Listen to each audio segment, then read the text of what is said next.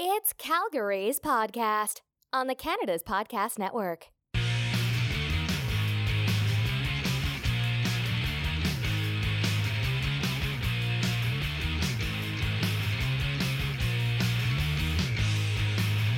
Hello, this is Bonnie LG coming to you today with Edmonton's Podcast, a member of the Canada's Podcast Network, where we talk to the entrepreneurs who are making it happen here in the city of Edmonton, Alberta. Robert Price is one of the founders and the CEO of Bode, a new peer-to-peer real estate platform that just launched in Alberta. Previously, Robert was a senior executive at Alberta telecom disruptor Axia, which brought high-performing, low-cost fiber infrastructure to customers in Alberta, the U.S., France, and Singapore. Robert thrives in leading high-performing teams to deliver amazing customer experiences and meet critical revenue objectives. With Bode, he's brought together an all-star team, including his father and sister, that is shaking up the real estate industry like never before. So welcome to the show, Robert, and thanks for being here today. Thank you. It's great to be here.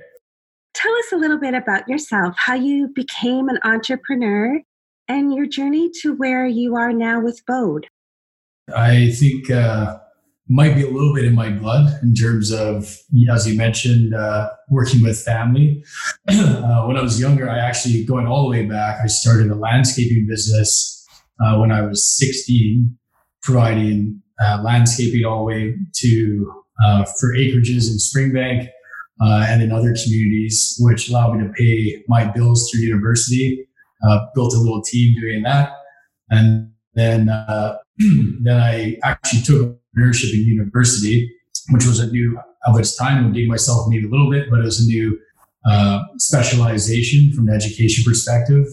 And then when I got into Axia, as you mentioned, it was very entrepreneurial business. So it had this unique model and platform that was, as you mentioned, disruptive in the industry. But within it, I was able to start a number of new businesses within the company itself, new business lines, take the company from a operating business to a consumer-focused, enterprise-focused organization, of course, with the rest of the team. And that was a lot of fun. So recently, the company was sold, and now I'm on to Bode. And so that's a bit of an unusual name. Why don't you tell us a little bit about Bode and what's it all about? Yeah, so Bode came from abode. So speaking to your home, a place where you're comfortable, you're emotionally connected to all the experiences that happen in your life, in your home, and friends and family that visit you there. And so it's like your humble abode, and very much thinking of the Canadian mentality, which is very, very humble and friendly to begin with. So we just saw that connection with how we do business from a culture perspective and from how the Canadian consumer thinks. And what services do you offer through the company? So the company is a peer-to-peer platform, first of its kind peer-to-peer platform for real estate transactions. So it's going all the way to the end of the spectrum of saying, instead of requiring, there will be a market that requires an agent or people that like that agent experience, but we believe there's this whole different segment that would, if it was empowered with the tools, with the data, and with a really thoughtful experience from a technology perspective, they can be empowered to do it themselves. And we have this fundamental belief that Canadians are smart. People are smart, especially the people buying homes. So if you arm them with the critical tools and the data that they need to do it successfully, they can save time and ultimately save money. At the end of the process, if you're able to sell your home, you are charged 1% fee, which is 75% less than the typical average. And so it's really starting with a transformational experience and then ending with substantial savings at the end. Calgary is known for its entrepreneurial spirit. That's something the city is really proud of. What do you think are some of the benefits of being an entrepreneur here and starting a business in Calgary?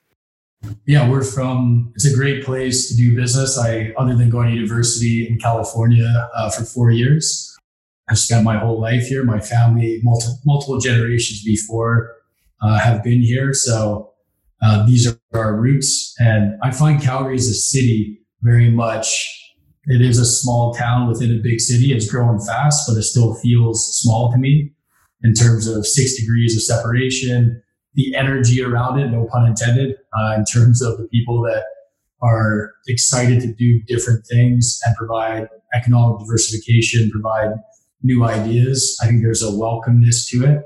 You also have events like the Calgary Stampede, where for 10 days, we're all buying into a single event. I think that's truly unique in terms of my international friends that have experienced it.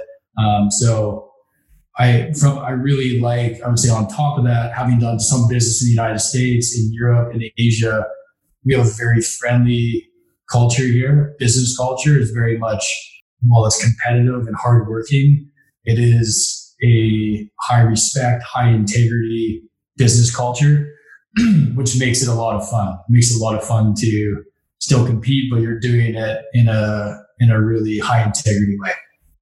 Right. And what would be some of the challenges that you see doing business here? Yeah, I would say, well, in our specific business, we're in software. So the brilliant thing about software and the exciting thing about it is you can do anything, but that's also its biggest challenge. So in our particular case at Bode, we have an all-star team of people that really know their stuff and have tons of great ideas. But you have to find a way to shape that basically we don't have the problem of too many or problems that we can't solve. We have the other problem, which is we can solve all the problems. And then how do you actually organize a roadmap and an execution to be successful? So in the Calgary context, it's all about, and in any context, always about finding the best people, especially if you're starting a business, people that you trust. Or that you worked with in the past.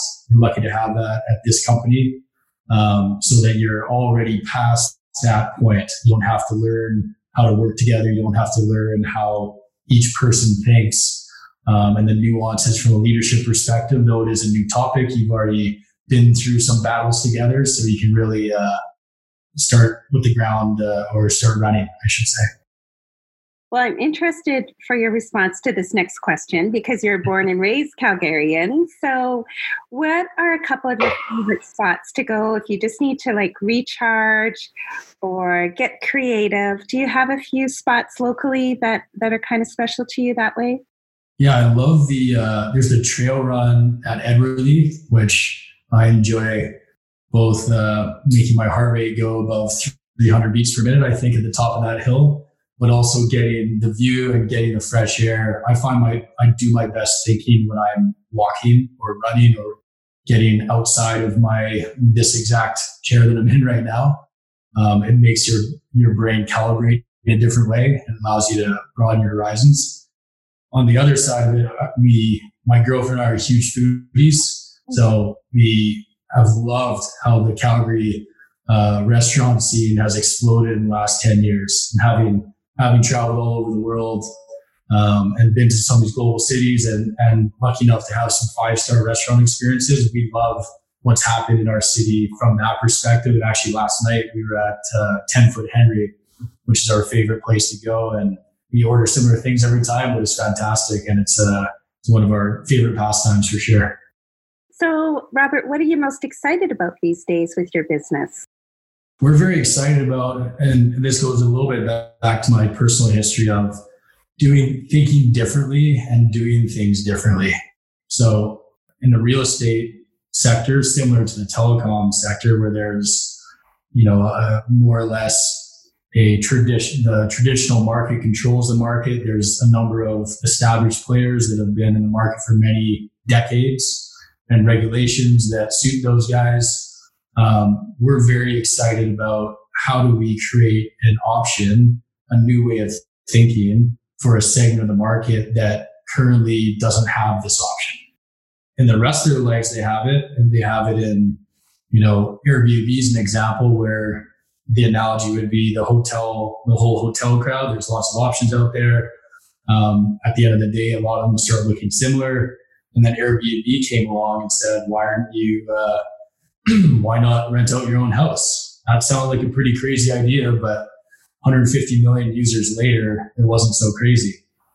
So we're very much in that same philosophy of providing a new option, a new way of thinking related to real estate, but that is something that is truly familiar in the rest of your life for a particular segment, and we believe a meaningful segment of the market. So what is your vision for the business long term? Where do you hope that will go? Yeah, we launched a couple of weeks ago, so we're hot off the press in Calgary and Edmonton. Specifically, we're able to list anywhere in Alberta. We really want to work with our co-creators, our army of beta testers, to get through to kind of get the kinks worked out in our platform. We've dealt with a lot of them already, but it's always an ongoing process of improvement, of refinement. And when you're truly customer centric, that's a complex thing, but it's worth the pursuit, because at the end of the day, that's the customer satisfaction is what drives everything. So Alberta first, and then the next step is expanding across Canada, because we see the same issue, the same market dynamic is everywhere in Canada. Commission rates vary slightly, but fundamentally are between 3, 4, 5%. So the cost savings story is there, and the experiential differentiation is there.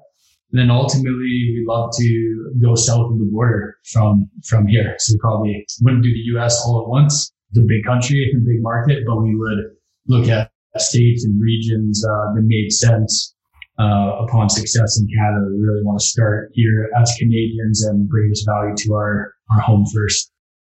When you reflect on your entrepreneurial journey so far, are there any key lessons or challenges that really stand out to you that you think, would benefit our listeners, and maybe just learning from something challenging you went through or one of your mistakes? There's so many. I would say, and I started this way, learning from previous board capacities and advisory roles that I've had. It's easy to think when you start a business that you can kind of do it yourself. You have this idea, you can take it and run with it for a little while, and then eventually bring a team on or some people as you go. I'm a big advocate of starting first, invest in yourself. So put your own money into it, not just your time, your actual money. That is a totally different equation than if you were just saying, I've got this idea, now I want to go out to the market and ask for their money and you bankroll me to my success. So start with your own investment and start right out of the gates with a team. Think of who are the best people that complement your weaknesses, because everybody has them. You have your strengths, but you also have the other side of that coin. So who is going to fulfill your strengths? Nobody individually is perfect, but if you had all those pieces together, you can really create a perfect team.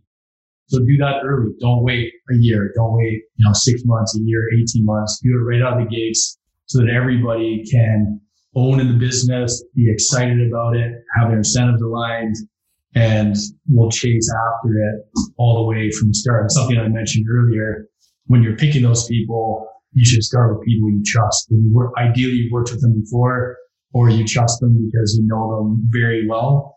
That will just make you way more efficient out of the gates and not spend a bunch of time kind of trying to figure out how you all can best work together and working through those kinks in the fit.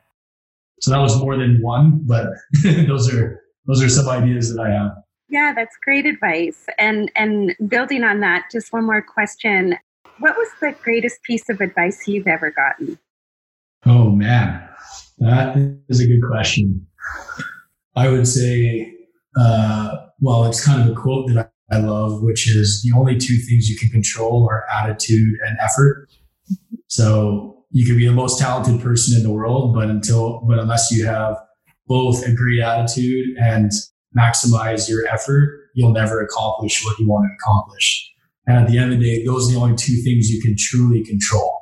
So don't spend your time worrying about anything other than those two things and how you apply them every day with consistency as a leader of a company or one of the leaders of a company, because that's also contagious and that drives a really fun, really high integrity culture. All right. The next group of questions help us just to get to know you a little bit more. So I'm curious, if you were doing what you do right now for work, what do you think you'd be up to? What would be another career option for you? Definitely a pro tennis player. I played competitive tennis all the way through to Division I tennis in the United States. I was never actually good enough to go pro, not actually very close to that, but a sport that I love and one that I would love to be playing for a living right now. But more seriously, I would probably say many people have told me psychologist would be an interesting career for me. I think that's one that would be a different and interesting challenge, given I'm fascinated by people. I really like to understand how people think, what makes them tick, and how I can, even in my current capacity in this company, really understand them. And it kind of comes back to my leadership approach, which is you treat everybody with the same level of respect, but not the same. So different people have different ways that they are motivated. Some people need much more structure. Other people need less structure.